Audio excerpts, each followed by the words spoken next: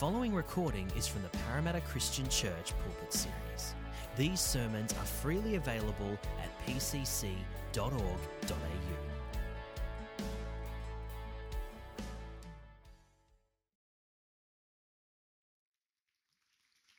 It was a great day, and we got lots of great feedback, and people really loved being a part of it. All right, we're coming around God's Word.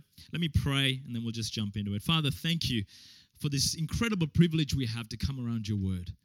Lord, your Word is living and active and can change our lives because our faith and transformation comes through your word. And so we pray, Lord, that you would touch our hearts, that you would renew our minds, that you would refresh us in the spirit as we come around your word. Help me, Lord, to communicate it faithfully and help us to hear what your spirit is saying and not just be hearers but doers of your word as your spirit convicts and challenges and inspires us to continue to grow in our relationship with Jesus. And we pray this in his name.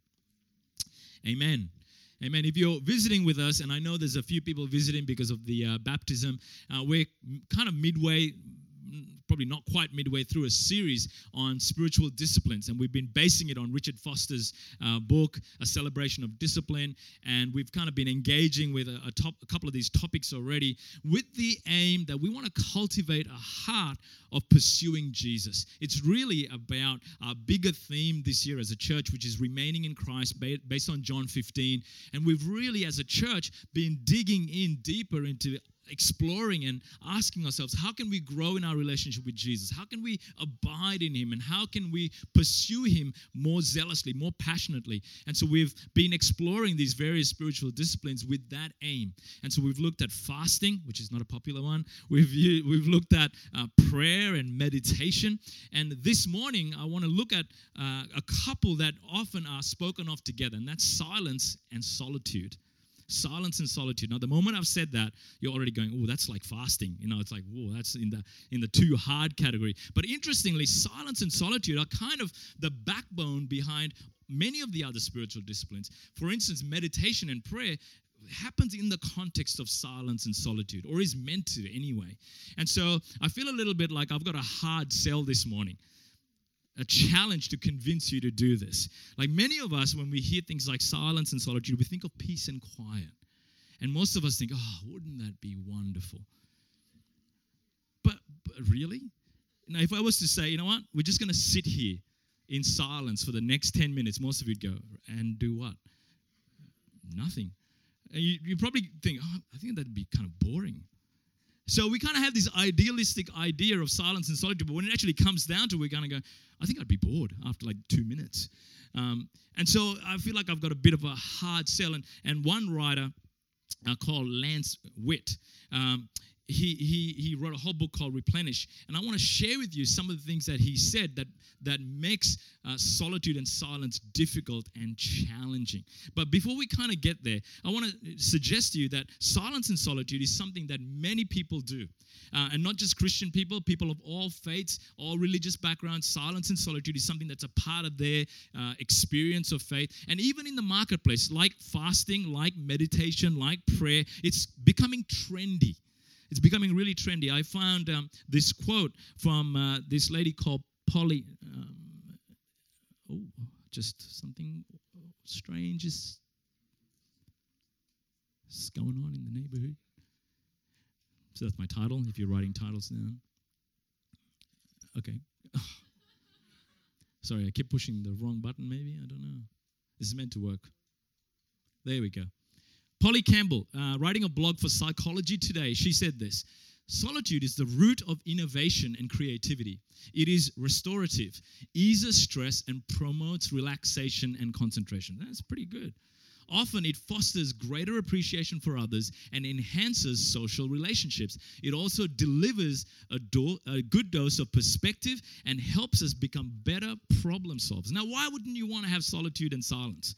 That's an impressive list of benefits. And now I can stop there because you're all sold on it.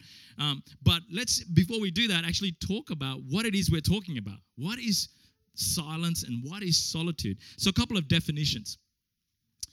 Solitude is the practice of temporarily, That's an important word. Temporarily being absent from other people, whether that's in isolation, which means removing yourself from people, or in anonymity, where you can be in a crowd, you can be around with other people, but they don't know you, so they're not going to bother you, they're not going to talk to you, and other things as well, not just people, so that, and this is the critical part, so that you can be present with God.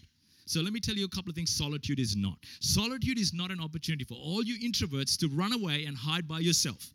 That's not solitude. Solitude is also not a place for people to run away because you just don't like people. That's not solitude either. And solitude is not wallowing in loneliness and thinking, woe is me, nobody loves me, I think I'll go and eat worms by myself. That's not solitude either. One of the essential parts of solitude is that last phrase, to be present with God. That's the rationale and the importance of it. So what's silence? Silence is similar. The practice of voluntarily and temporarily abstaining from speaking so that certain spiritual goals might be sought. So this is not an excuse for husbands and wives to go, I've got a vow of silence today. I'm not going to be talking to you. That's not what this is about. This is probably something that you want your kids to do sometimes. You know, you're doing this and I need you to do this. That's not silence either. The spiritual discipline of silence is again about listening to God. It's about creating space and opportunity to tune your ear and your heart to God. So given all of that, what makes this discipline so difficult? Well, Lance Witt, in his book, he says that solitude and silence is counterintuitive for us. It goes against the grain of our culture. And he lists a whole bunch of things that make solitude and silence difficult. And here they are. Solitude requires us to be present when we're used to being productive. How true is that of Western culture? And he goes on. He says, solitude requires listening when we're used to talking. Listening when we're used to talking. Number 3, quiet when we're used to noise. So it takes effort because our culture is full of noise and we're used to it. The next one. Solitude requires stillness when we're used to busyness, activity. Solitude requires us to go internal when we're used to going external, being about the outside, whereas solitude is an internal spiritual activity. This is the most profound one. He says solitude requires facing who we are when we're used to projecting who we want people to think we are. Profound, powerful, confronting, and challenging. And so, as you can see, embracing this spiritual discipline is a challenge and will be a challenge for many of you. And that's why I was saying to you, this is a hard sell this morning, but I'm going to do my best to sell this to you. And I think I've got a way to do that. Turn with me in your Bibles to 1 Kings chapter 19. And we're going to read these few verses. And this is probably one of the best narrative examples of someone who embraces this spiritual discipline of solitude and silence. And I want to give you 5 R's. 4 of them come from this passage. But there's 5 R's to convince you why this is something that you really seriously ought to consider embracing as part of your spiritual life. And then I'm going to talk about some of the practical things that you can do, because I know by then you'll be all so wanting to have solitude and stillness. You'll be saying, tell me how. And so I will. We're going to finish by just looking at some really practical things. Okay, so this is the story of Elijah. He's just had this spiritual battle with the prophets of Baal. And this story is found in 1 Kings 18. If you're not familiar with it, you can read it. But it's an amazing story where fire comes down from heaven and consumes these offerings in response to Elijah's prayer. The very next chapter, Elijah's life is now being threatened and he runs. He heads for the hills. And so we'll pick up the story in verse 3. He says this, Elijah was afraid and ran for his life. When he came to Beersheba in Judah, he left his servant there. So he's alone now. And just in case we missed it, verse 4, while he himself went a day's journey into the wilderness, he came to a broom bush, sat down under it, and prayed that he might die. Pretty depressed. I have had enough, Lord, he said. Take my life. I am no better than my ancestors. There he lay down under the tree and fell asleep. All at once an angel touched him and said, get up and eat. He looked around, and there by his head was some bread baked over hot coals and a jar of water. He ate and drank and then lay down again. The angel of the Lord came back a second time and touched him and said, "Get up and eat, for the journey is too much for you." So he got up and ate and drank. Strengthened by that food, he traveled 40 days and 40 nights until he reached Horeb, the mountain of God. And there he went into a cave and spent the night. And the word of the Lord came to him, "What are you doing here, Elijah?" He replied, "I have been very zealous for the Lord God Almighty. The Israelites have rejected your covenant, torn down your altars, and put your prophets to death with the sword. I am the only one left, and now they are trying to kill me too." The Lord said, "Go out and stand on the mountain in the presence of the Lord, for the Lord is about to pass by." Then a great and powerful wind tore the mountains apart and shattered the rocks before the Lord, but the Lord was not in the wind. After the wind there was an earthquake, but the Lord was not in the earthquake. After the earthquake came a fire, but the Lord was not in the fire. And after the fire came a gentle whisper. When Elijah heard it, he pulled his cloak over his face and went out and stood at the mouth of the cave. Then a voice said to him, "What are you doing here, Elijah?"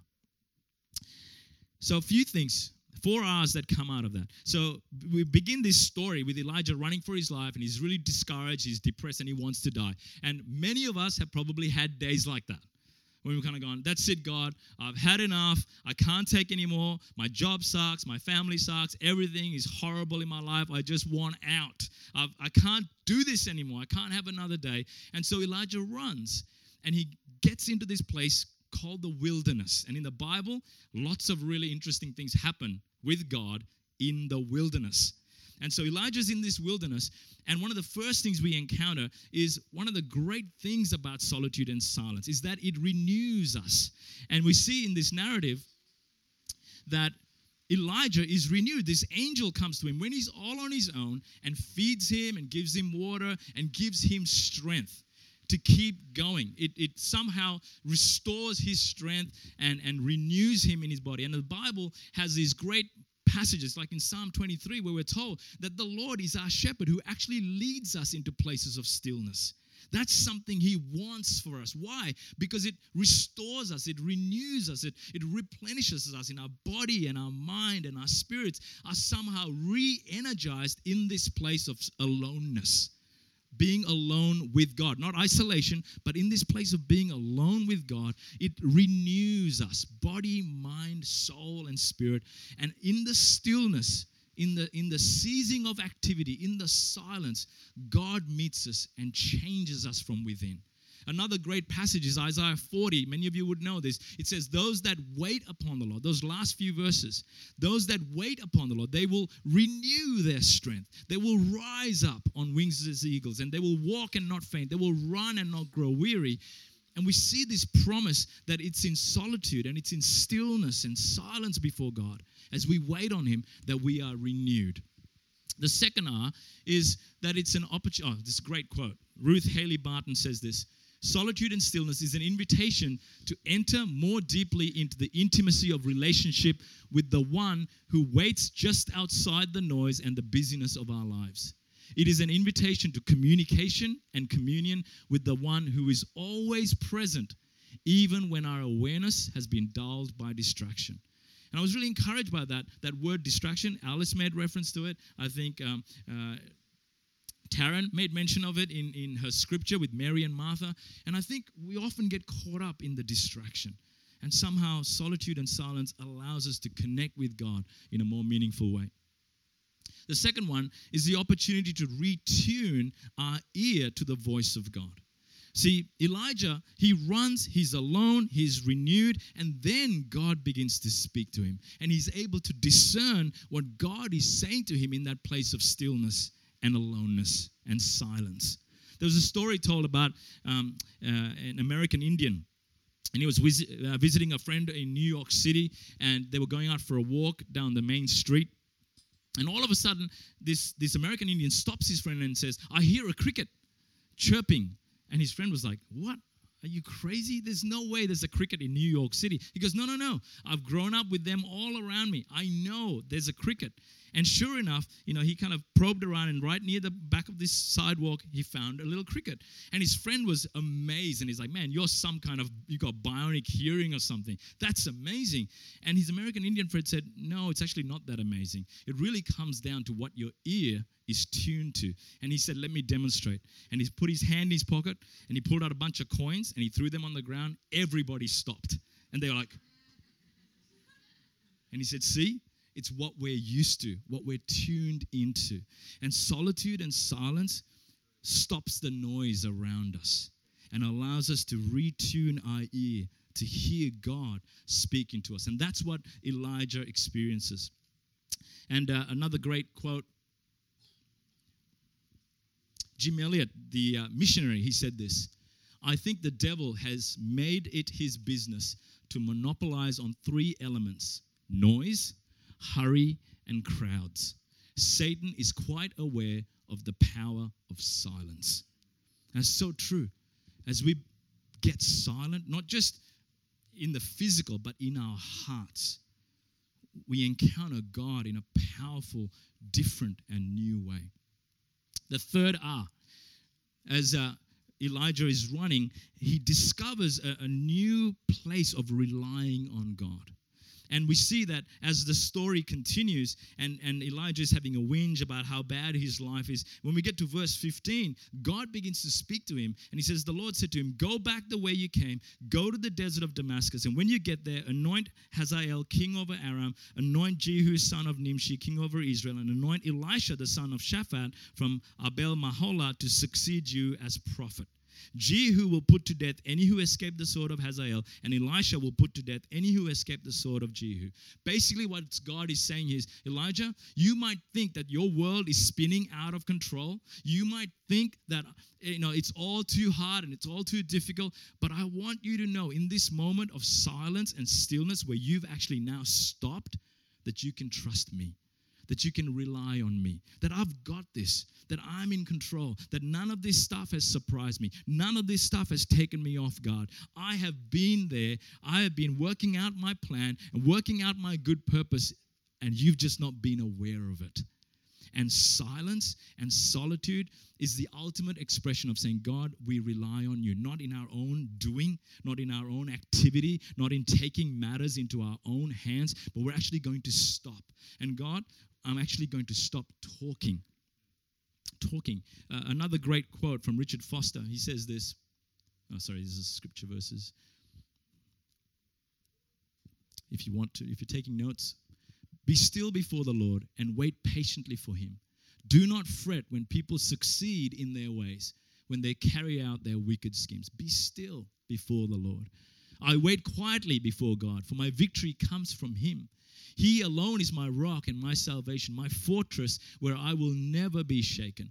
Let all that I am, there it is, wait quietly before God, for my hope is in him. He alone is my rock and my salvation, my fortress where I will not be shaken. The Lord is good to those whose hope is in him, to the one who seeks him. It is good to wait quietly for the salvation of the Lord. It is good for a man to bear the yoke while he is young. Let him sit alone in silence, for the Lord has laid it on him. One reason we can hardly bear to remain silent, Richard Foster is saying, is that it makes us feel so helpless. We are so accustomed to relying upon words to manage and control others. The tongue is our most powerful weapon of manipulation. And so the act of stopping to speak is to trust God, is to rely on him to fight for us, to defend us, to be our spokesperson, to represent us, and to even entrust our reputation to him. I read a story about a professor in his uni class, and he taught his lecture, and then during question time, one of the students got up and just had a go at him and was really rude and really disrespectful and really went to task with this lecturer because he knew that he was a Christian. And this lecturer didn't say anything, just kind of left it and said, thank you for your comments. I appreciate you, sharing your thoughts and your opinions, and left it at that. Didn't respond, didn't defend, correct, nothing. And the lecture finished and everyone was dismissed and they went out. And this one other student came up to the lecturer and said, why didn't you say something? I mean, there were so many things you could have said in rebuttal, in response to collect and challenge him. And the lecturer said this. He said, God has been teaching me that trusting him means not always having to have the last word. And that was so profound as I was thinking about silence and solitude. So often we want to have the last word. Even in our relationships, we want to have the last word. And silence and solitude teaches us to discipline our mouth and say, God, I don't need to have the last word. I'll let you have the last word. Reliance. The next thing that Elijah experiences is a refocusing. Solitude and silence allows you to see the world from God's perspective, from a spiritual plane. And so often when we're caught up in our activity and caught up in our lives, we get so consumed by the things that we can see.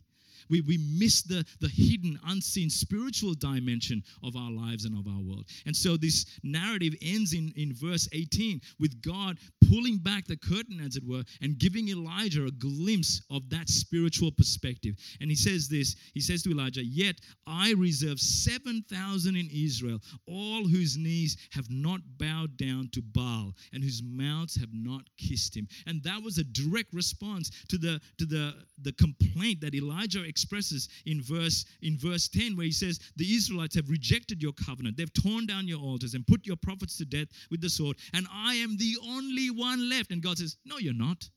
No, you're not. Let me just show you from my perspective what's really happening in the world. And silence and solitude is that place where we can refocus, where we can get a different perspective, where God can show us things that we're so busy that we will miss and we will not see until we're in that moment. One of the things I love is that in Genesis 15, when God has promised Abraham, he's going to have a son, he's going to have a promised land, and Abraham just kind of continues on with his life. And then in Genesis 15, we're told that God takes Abraham out of his tent, and he takes him outside, and he says, Abraham, just look up. Look at the stars. That's my promise. Your progeny is going to number like the stars. And Abraham gets a divine perspective of the faithfulness of God. That's what silence and solitude does. It takes you to a place where God can show you your life, the world, from his perspective. And so you can refocus your heart and your mind. 4 hours. Last one. Now, if I haven't convinced you already, this is my killer punch. This is going to sell it. This is in Sunday school and church circles, this is the one that is a guaranteed win. Last one, Jesus did it. That's the winner. All right? It's to reflect Jesus. Now, again, I don't know if you've actually noticed how much time Jesus actually spent alone. Alone. Just a couple of references. When Jesus heard what had happened to John the Baptist when he died, he withdrew by a boat privately to a solitary place. Matthew 14, after he had dismissed them, he went up on a mountainside by himself to pray. Later that night, he was there alone. In case you missed it the first time around, he was there alone. Luke 5:16. But Jesus often withdrew to a lonely place and prayed. Jesus did it. Not only that, Jesus actually modeled it for his disciples. He actually taught his disciples the importance of withdrawing away from the crowds, away from activity, to be still and to be silent. And it's not just Jesus. When you look throughout the Bible, God encountered people throughout the Bible in lonely places, in solitary places. Abraham, I've mentioned. Jacob wrestled with God when the rest of his family had gone. He was alone. Moses spent 40 days, 40 nights on Mount Horeb and was often in the tabernacle alone. Joshua sometimes hung around, and after Moses had left, Joshua was there with God alone. Gideon is hiding alone when the angel encounters him. Throughout the Old Testament, we see God speaking to people in alone, silent places. Samuel is another example. When he was a little kid, he's in the temple, in his room, alone, and God begins to speak to him. In the New Testament, Peter, Paul, they spent time alone. Peter is on the top of a roof, and he's alone, and he's praying, and God speaks to him. The Bible says in Galatians 1 that Paul spent years in Damascus, in the wilderness, after his conversion, just being alone with God. Throughout the Bible are examples of people who God spoke to and dealt with alone in the wilderness. And they never would have encountered God any other way except in that place. And so as the continuing faithful of God in the New Testament era, we reflect Jesus. We imitate Jesus. We follow him into the wilderness, into the place of aloneness and stillness and silence. Sold? So how do we do this? Okay, I'm just going to go through this real quick because most of these are really obvious, and I hope that you'll kind of figure it out as we go. First one, turn down the noise. Just turn down. When you're driving, turn off the radio. Simple as that. Take your earphones out of your ear. Or get noise-canceling earphones and don't put anything into it. Just turn down the noise in your life, and there's so much of it. And not just the external noise, but the internal noise as well. That's the harder one for me, the inside noise. So get lists, write things down so that they're not in your head. We've talked about that already. Get it out of your head so you can just turn down the noise. Second one, make the most of dead time. Because already you're thinking, man, I'd love to do this, but how? Well, I just don't have the time. You have more time than you realize. You just don't use it well. Being honest. Let me give you some examples. On the train, don't listen to music. Just sit there alone. Read your Bible. Pray. Talk to God.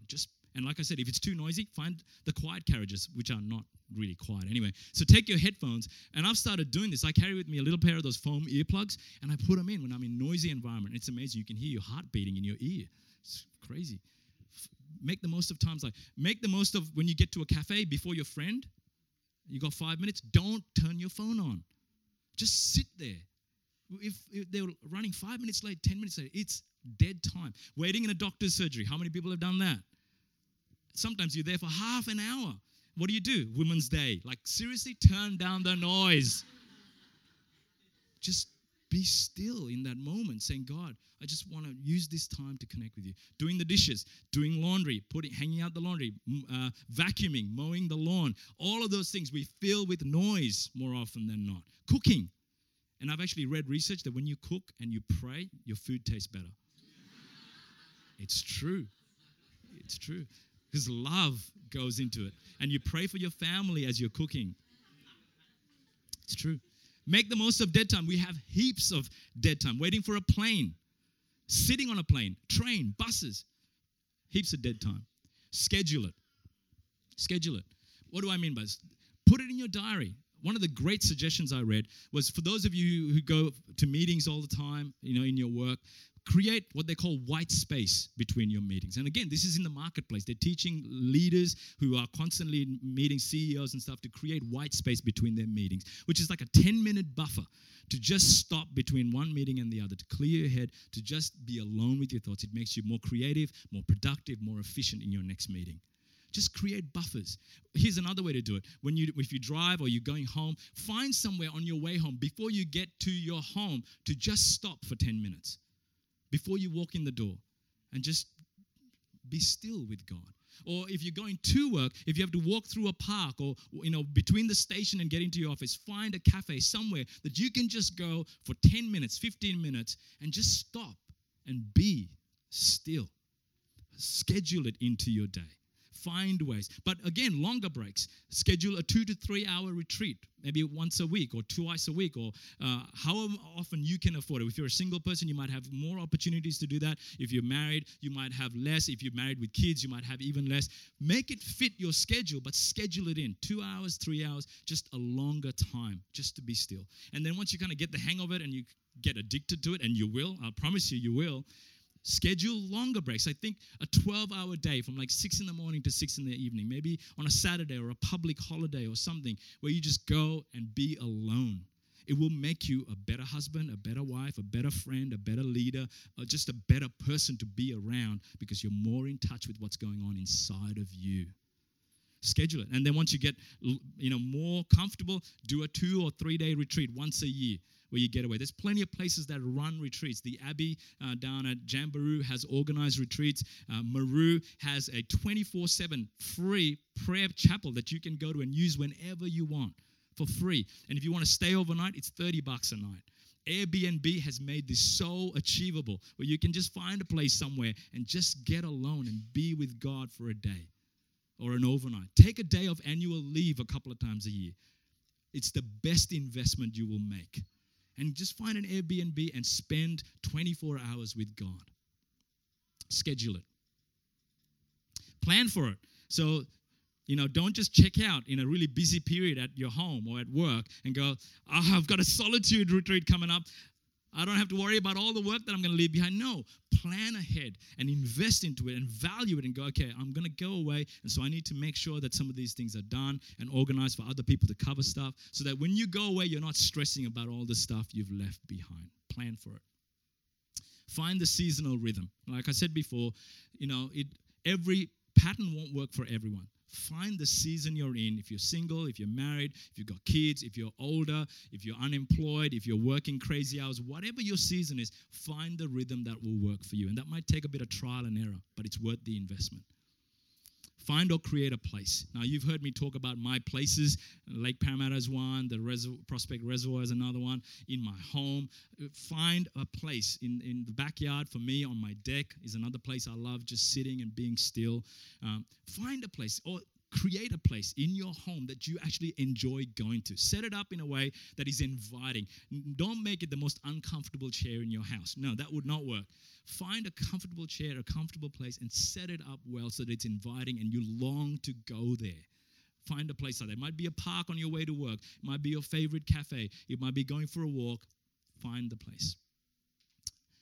All right. So now we've talked about why. We've talked about, how we do this. Now this is the what. Like, what do we do when we get there? All right. So I'm in this cafe now. I've got 15 minutes of alone time. What am I supposed to do? All right. Here's some quick things. Firstly, relax.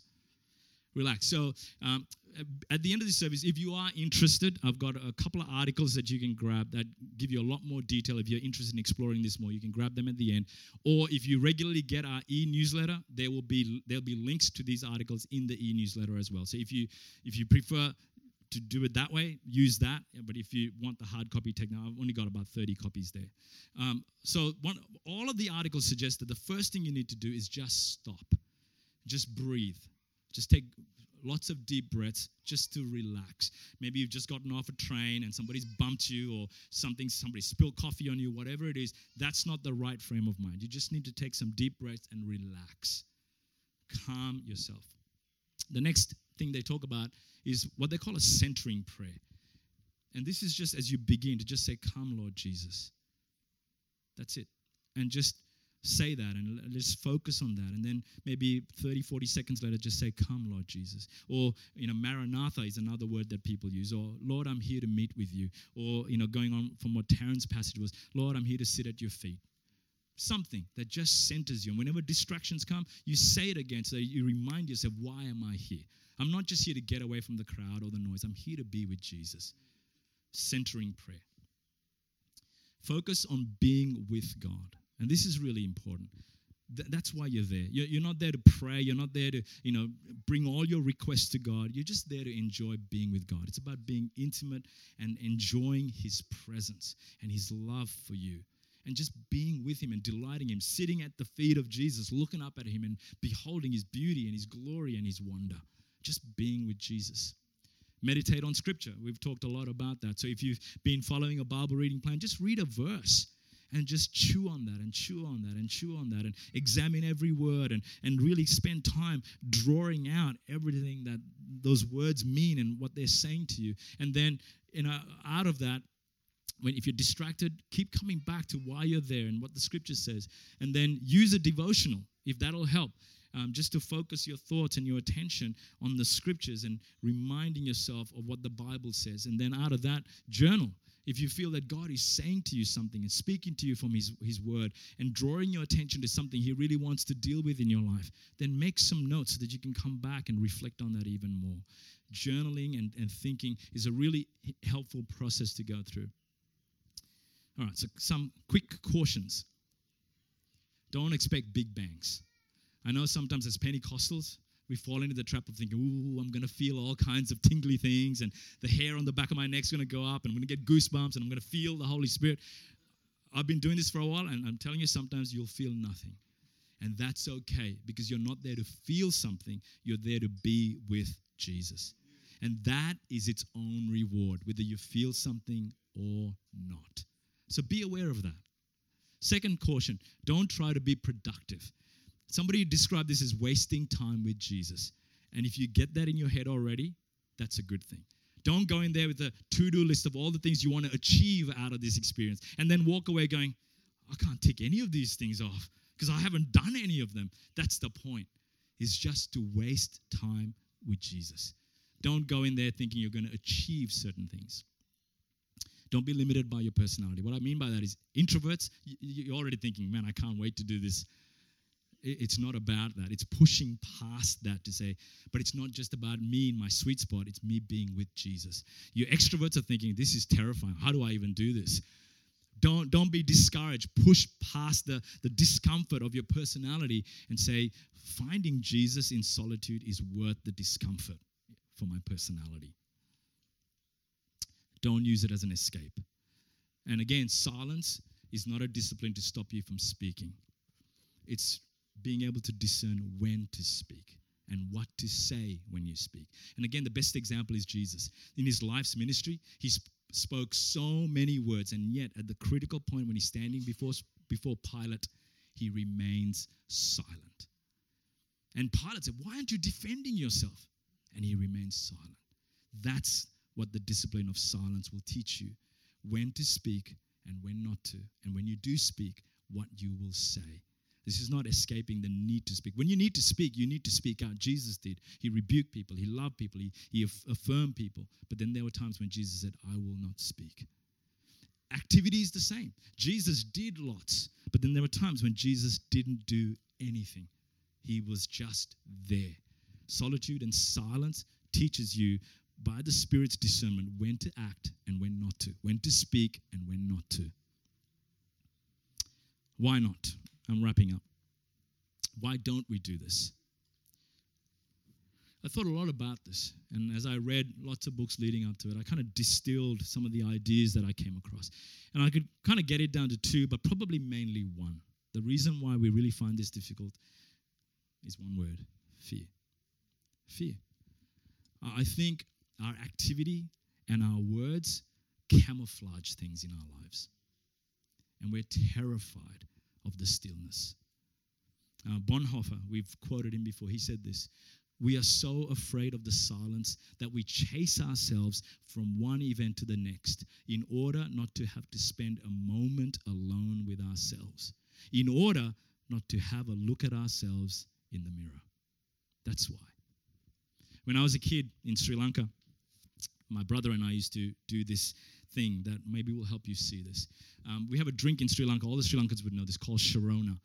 It's like Fanta. It's a yellow drink. And what my brother and I used to do is we used to get red bricks, and we used to shave the bricks and put them in the Sharona bottles and add water to it and kind of shake it around and try and sell it to people. Yeah, charming. And you know what I discovered? And it's funny, God brought this to my mind as I was thinking about this message, that as long as you kept shaking the bottle, you could convince someone it was Sharona. But the moment you let it sit there for long enough, all the sediment and the residue just dropped to the bottom, and you could see it for what it really was. That's what solitude and silence does, and that's why we're so afraid of it. Because it strips us away from all the pretenses. It strips us away from our false selves. It strips us away from the projections, because there's nobody else there. It's just us and the all-seeing eyes of God. And that terrifies us because we are aware that he sees into the deepest part of us, into the very core of our being, and it grips us with unimaginable fear because it's like the veneer and the fake and the pretense and the junk and all of that is stripped away, and God sees us for who we really are. Henry Nouwen, who is a prolific writer on the inner spiritual disciplines, he says this: in solitude, I get rid of my scaffolding. No friends, no talk, no telephone calls to make, no meetings to attend, no music to entertain, no books to distract, just me. Naked, vulnerable, weak, sinful, deprived, broken. Nothing. It is this nothingness that I have to face in my solitude. A nothingness so dreadful that everything in me wants to run back to my friends, my work, and my distractions so that I can forget my nothingness and make myself believe that I am worth something. The wisdom of the desert or solitude is that the confrontation with our own frightening nothingness forces us to surrender ourselves totally and unconditionally to the Lord Jesus Christ. That's the power of solitude and silence. And that is the good news of the gospel.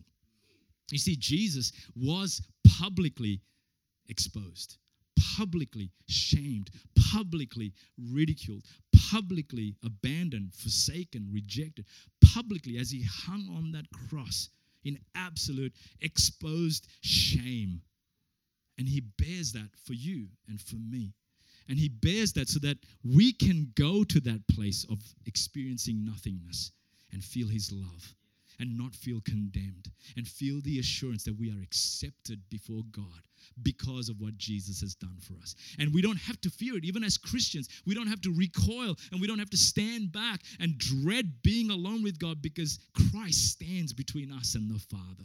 And his finished work on the cross is our hope, is our redemption, is our victory, is our confidence, which is why Hebrews can say we can boldly approach the throne of grace because Jesus has experienced the isolation even from the Father for us. And so we will never be isolated or alone from God, even though he sees the worst in us. He embraces us and loves us in Christ. And so I want to challenge you as I conclude and as we have communion together, because I felt it was a fitting way to end and remember the cross. And maybe you're here and you're not still a follower of Jesus, and maybe somebody invited you and you're here, and I want you to reflect on the hope and the promise and the good news of the gospel, that you don't have to be afraid to come near to God, and you don't have to be afraid of the nothingness being stripped away and allowing God to see you. He does see you. He sees your sin. He sees your brokenness. He sees all the things you've ever said and ever done, all of your rejection, all the curses and all the anger and the venom you've put against him, or just you ignoring him and having nothing to do with him and just living your life your own way. He sees all of that. And yet, because of Jesus, he invites you to come to him and receive his grace and his forgiveness and his love that is poured out fully on the cross for you. Jeff, if you can jump up. And I would love you. And if you're still on that journey, then I encourage you, don't participate in the emblems. You can feel free to let them pass you by. But I hope that being here and thinking about this will be a defining moment for you, in knowing that because of Jesus, you can come near to God. You can approach God. You can find forgiveness through Jesus. And if you are a Christian, and if you're willing to have the courage to admit that maybe, just maybe, solitude and silence terrifies you, and maybe that's the reason. Maybe because you've not fully understood grace, forgiveness, and acceptance in Christ. That when God sees you, he sees you forgiven. He sees you righteous. And yes, you will look in the mirror, as Bonhoeffer says, and you will be appalled at the things that you see, because the Holy Spirit will show you the real you, the naked you. And he will also remind you that in spite of that, he loves you, that God loves you, and that he's for you. And I hope that as you receive these emblems, if you, ushers can distribute them, please. As you hold in your hand the token, the symbol, the representation of the broken body of Jesus and the shed blood of Jesus. That it will be a physical, tangible reminder that there is now no condemnation for those who are in Christ. That you don't need to be afraid, but you can come boldly. You can come and be with your Father. And I trust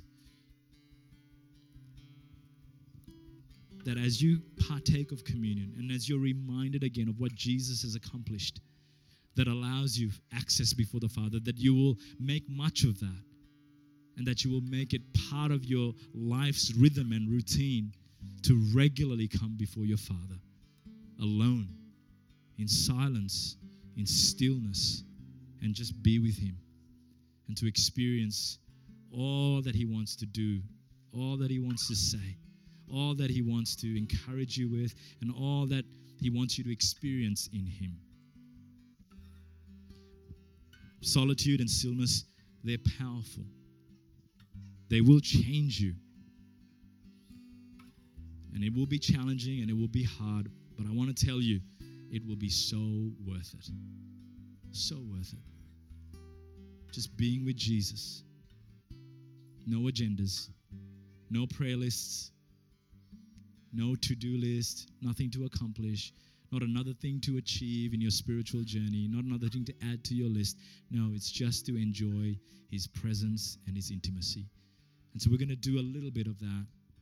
As you hold in your hand these emblems, I just want you to take a moment.